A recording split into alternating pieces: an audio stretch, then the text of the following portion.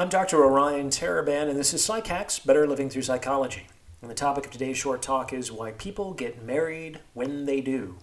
I think this is going to be a really interesting episode, as the answer to this question is not only elegant, but it's substantiated across several independent frameworks as well.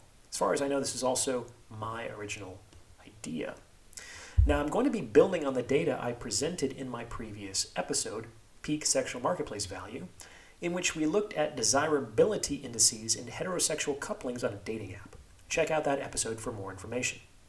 One of the many results of that study was that, according to men, women are most desirable at 18 years old, and according to women, men are most desirable at 50 years old. This was a conclusion corroborated by millions of private, anonymous data points. However, as surprising as this might be, there's an even more fascinating conclusion that can be drawn from the data.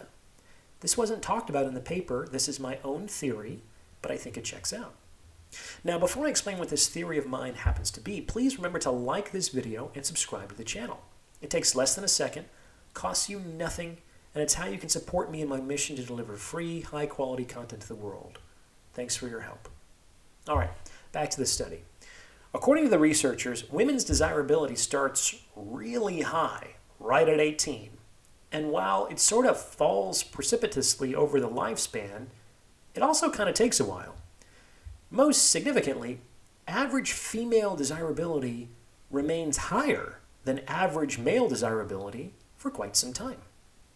The researchers in this study plotted the desirability indices of men and women on two separate charts. To see them, you're going to have to go to the link, because this is audio. Now, what you can do is overlay those charts as if they were on the same y-axis, which plots desirability. And when you do that, look at where the two lines cross. Well, as you can see, they cross right about here at 30 years old. Okay, so who cares? Well, you could argue that this is pretty much the most significant event that has happened to the participants in the sexual marketplace up until that point in their lives. Think about it. This point marks the moment when the average woman's desirability, her normalized sexual marketplace value, drops below the average man's desirability, his normalized sexual marketplace value, for the very first time. From that point on, a woman's desirability is a depreciating asset, and a man's desirability is an appreciating asset. Not just absolutely, which was apparently always the case, but relatively.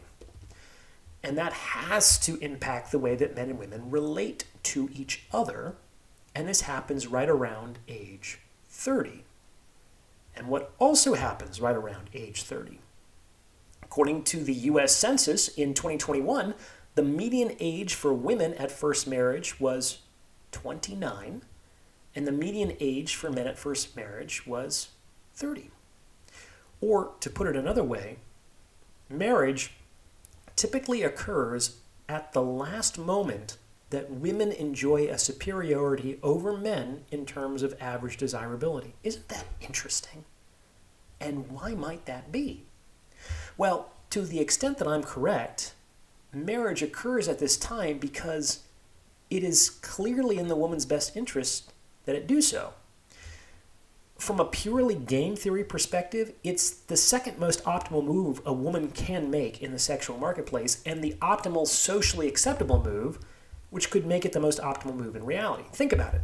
The longer he lives, the more desirable the man becomes on average, whereas the opposite is true for women. Given that, the same woman may not be able to secure commitment from the same man in even a few years' time.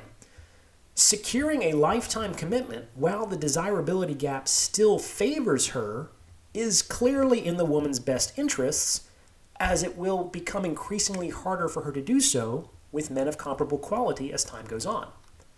Couple this with the fact that the man may as yet be naive to the privileges that come with a favorable desirability gap, and you have a recipe for settling down.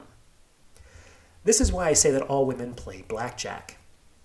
They want to get as close to 21, the bust card, as they can without going over. And while it's not true that women are out of the game at 30, when the desirability gap between men and women switches, it does seem to be true that the average woman will be fighting an uphill battle from there on out. So it makes sense that she would choose to stand as close to that point as possible. This is not only rational, it's very smart.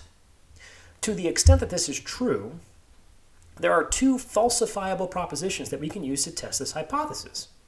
In the first place, we can predict if similar studies were conducted in different cultures, women's age at first marriage will occur right before the age at which the desirability gap switches.